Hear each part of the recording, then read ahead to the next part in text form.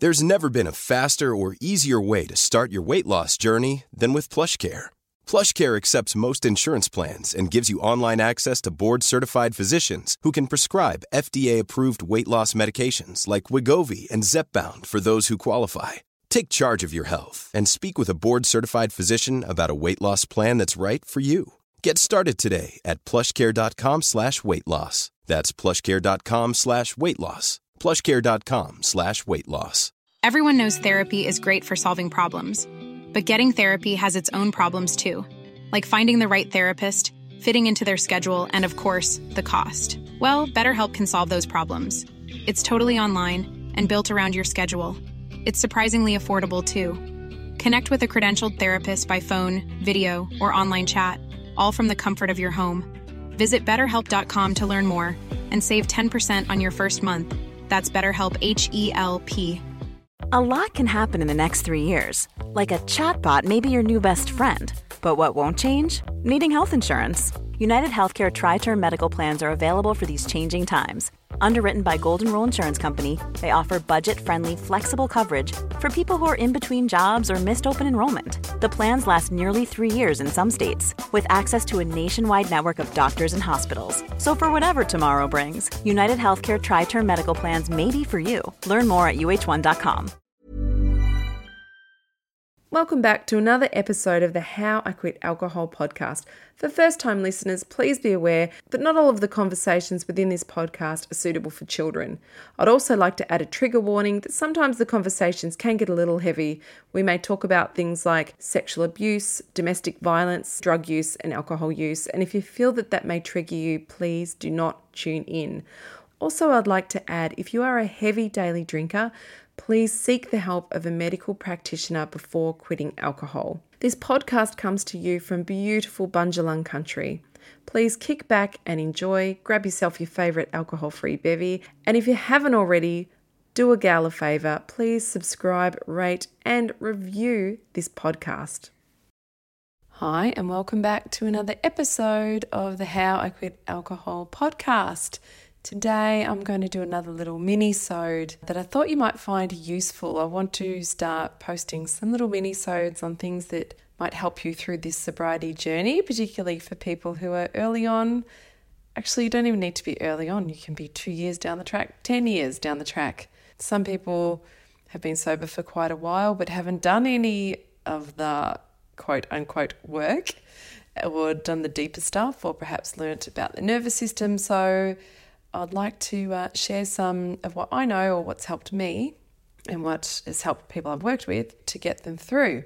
So one thing I wanted to talk to you guys today about is how do we self-soothe and why is it so important?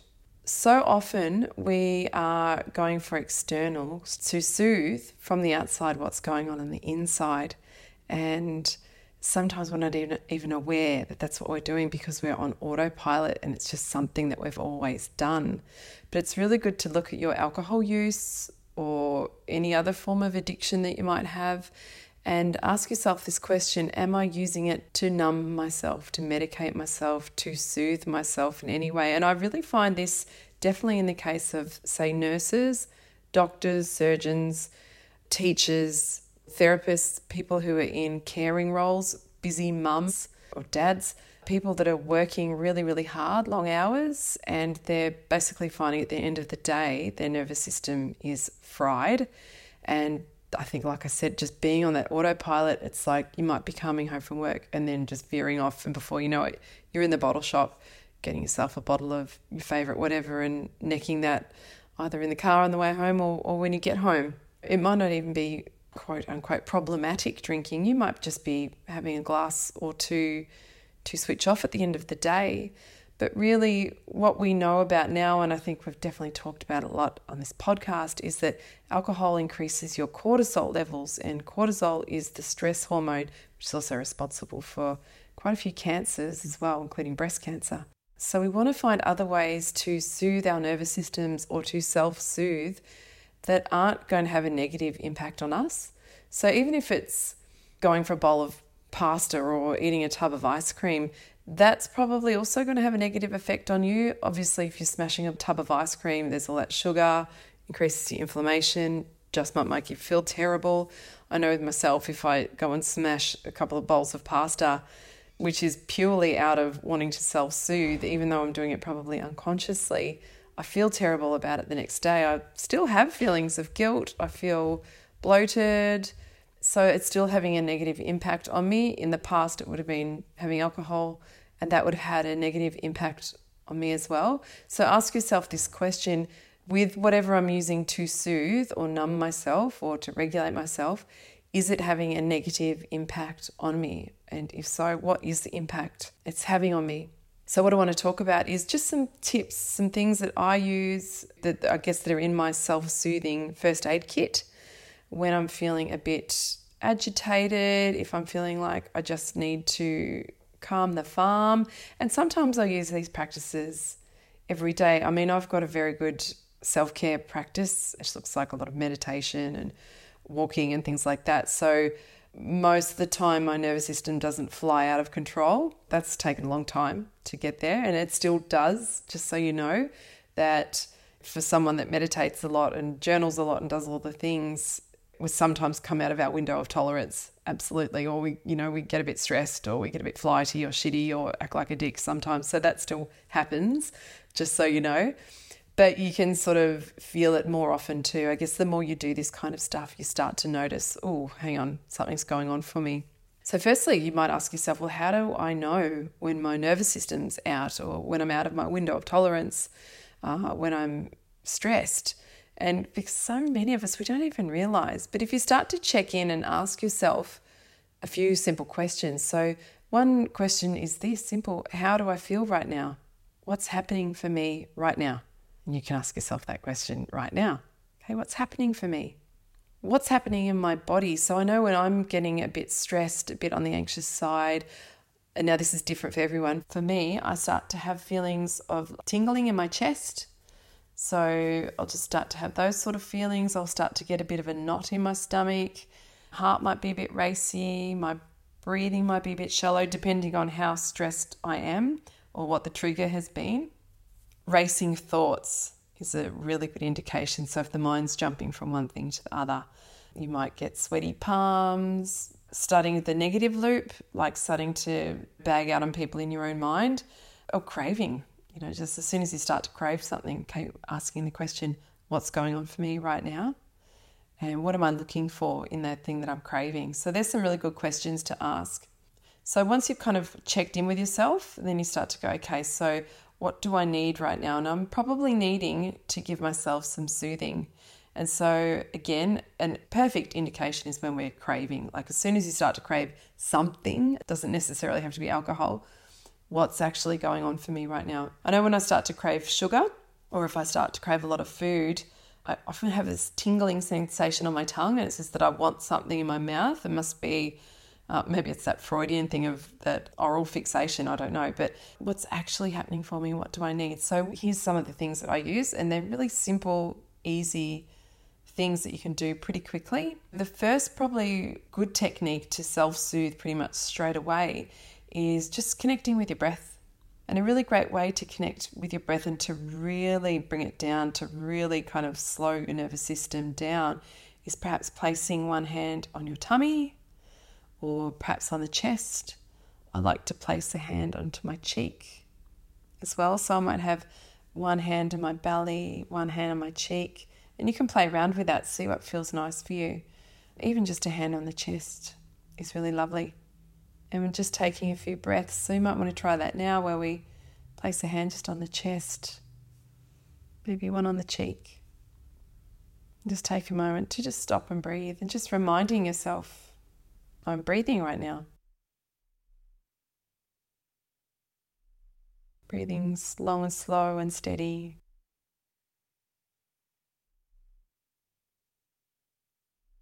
Seeing if you can extend your exhale. If you're sitting in the car doing this, obviously don't do it while you're driving. You might sway from side to side. If you're standing up, you might go from foot to foot. You might pat yourself a little bit like you're patting a baby's bum. That's a really nice practice. You might rub your chest a little bit. You might, if you're on your own, say words like shh, shh, shh, shh, It's okay. It's okay. We're okay. You might pat your chest a little bit. That's a really nice soothing practice. So that's a beautiful self-soothing technique that you can do if you're feeling a bit revved up. All right, so that could be a really good one to do on the way home from work, before you're going into the house. It doesn't take long. Sometimes 3 to 5 breaths is enough just to calm the farm a little bit. That's one self-soothing technique. Another thing is like I run a bath, like as soon as I get into water, everything just drops for me. And warm water in particular, just boom. Like if I want to really break a state, I'll go and have a cold shower. But if I want to really soothe myself, if I need a bit of soothing, a beautiful warm bath. And if you don't have a bath, if you don't have access to a bath, just a nice long warm shower could be nice. And feel the water on your skin. Notice different areas of the body where you might let the water run and tuning into that. For me, I love to run a bath with some magnesium, some Epsom salts. I might light a candle, dim the lights.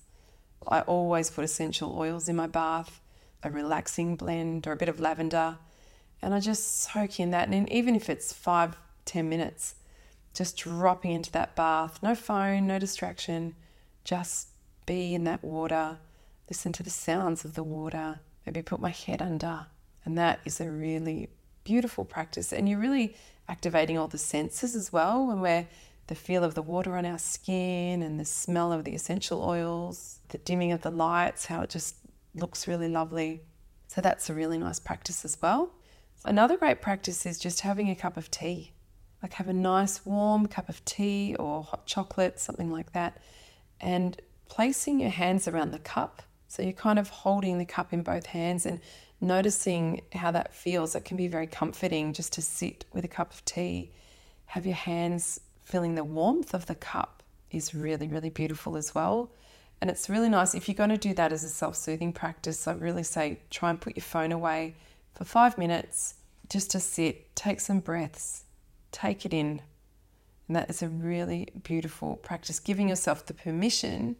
This is a great one for people that are working, have busy day jobs. Again, your nurses, your doctors, your teachers, coming home from work, giving yourself the permission to sit down and take a moment, because oftentimes we don't give ourselves permission unless it's to have a glass of wine. That's our permission to switch off. You can change that to I'm still going to give myself permission to switch off, but I'm going to do it with something that doesn't have a negative impact on me. That's not going to raise my cortisol levels. That's going to actually keep me feeling steady and calm and just bring me back into a sense of peace. So that's a really nice practice. So a cup of tea, hands around the cup, and just sit and just be. No distractions. This is important too. Don't sit there with the tea and get on your phone and start going through Instagram. I think it's really important to stay mindful with this stuff. Another great practice is take the shoes off and get outside on the grass, sit under a tree, sit and look at a plant. Like anything where you're immersing yourself in nature is really, really beautiful as well. It's a beautiful practice. And just to sit and look, observe the plant. And another great thing I love to do is to observe the plants and trees, but seeing them, now this sounds a bit crazy, seeing them without labeling them. So not calling it a tree, seeing it as a being. It's really interesting. I challenge you all to go and try that when you're out walking or driving, to just see them as this thing that's there living and breathing. It's quite an amazing feeling. I find that really grounding, and also reminds me that we're not alone. It's a really beautiful practice because we see it as something else. It's not just a tree, it's a living, breathing thing. That's beautiful. I did hear that on an Oprah podcast once, and I don't remember. It might have been Wayne Dyer. I don't recall. But ever since I heard that, I've done that as a practice, and so has Ash. And we often marvel at that when we do it. It's like, oh, wow, it's amazing. So, trying getting out into nature and observing some plants around you is beautiful. If you can't get out into nature, it might be an indoor plant, or it might be go and get some indoor plants and have them around you, have them in your space is really nice. This one I use if I'm really revved up, child's pose. Child's pose for me is perfect. If I really need to calm down, if I tune in and ask myself, what do I need? If I'm really upset, if I've had an interaction with someone that's made me upset, or I don't know if something's just, really got me by the balls a bit emotionally, I just get down into child's pose. Also do this after, like if I've had back-to-back coaching clients all day, so if I've had 6 people, that's a big day for me. It's quite a lot on my nervous system. And even if I am taking breaks in between to gather myself, just at the end of the day, just getting into child's pose and just being, sometimes I come in and out, sometimes I'll go with my breath up into, like tabletop and then back down into child's pose. But just being in child's pose is enough, and just to stay with your breath there, and gosh, even 3 to 5 minutes of just staying there in child's pose. You might stretch out a little bit, you might wiggle a little, that's okay, whatever works for you. That's probably the Mac Daddy of them all for me if I'm super, super activated. But all of those practices, I think there's 5 there, are awesome little tools to have in your little self-soothing first aid kit to help you. And if you can start to make that a practice, you'll start to become more familiar with yourself and more familiar with your triggers and what's going to help you, rather than going for the external and, like I said, something that's going to have a negative impact on you. So that's just some suggestions from me. Please feel free to share. I'll do a post about this as well on Instagram. Please feel free to share what works for you, but write them down too. Another great practice is to, maybe after listening to this episode, get out your journal, get out pen and paper, and write down what could be some possibilities for you that are going to work for you to self-soothe. So because what I've suggested might not work for you, it might be something else. I think one thing to really focus on is that we're not distracting ourselves. We're not like I said, we're not getting on the phone, or we're not going for Netflix. We're actually doing something where we're going a bit inward, and we're being very mindful to regulate ourselves. So we want to stay inward, to stay present with ourselves. So thinking, what are some things I could do? What could I put in my toolkit, in my first aid kit, that will help me soothe myself when I'm dysregulated, when I'm out of my window of tolerance, when I'm feeling wigged out, when I feel like shit. However you want to put it, in whatever terms you want to put this is fine. It's up to you. But put down pen to paper. It really does help to solidify it in the mind as well. So that's why, like, whenever I talk about having a plan, I always say write it down. When you do gratitude practice, write it down. And definitely when you're working on your own first aid kit, write it down, and you've got something to refer to then. You might want to put it in your car in a sticky note, and you might want to put it at the front of your journal, or you might want to stick it up on your fridge. You might get the family to get together and work on it together. What's something that we could do as a family? Or ask your husband, what does he do? Or you ask your wife, what does she do? Or what would help her? Ask the kids, what would help you feel better when you're feeling a bit yuck? And what a great thing to teach our kids, hey? Rather than them going for externals. Hey, if you're feeling really crappy, what's something that you could do that's going to make you feel a bit better? So anyway, I hope you find that helpful. Let me know what you think, and please share this with someone that you feel might need it. And if there's anything you've got any questions about, feel free to hit me up, and I can always do a little mini solo episode on whatever it is that you want some direction on or guidance. I'll do my best. I can't guarantee that I'll have the answer, but I can definitely speak from my own experience, hopefully, and be able to help you. So again, I hope that helps, and see you soon.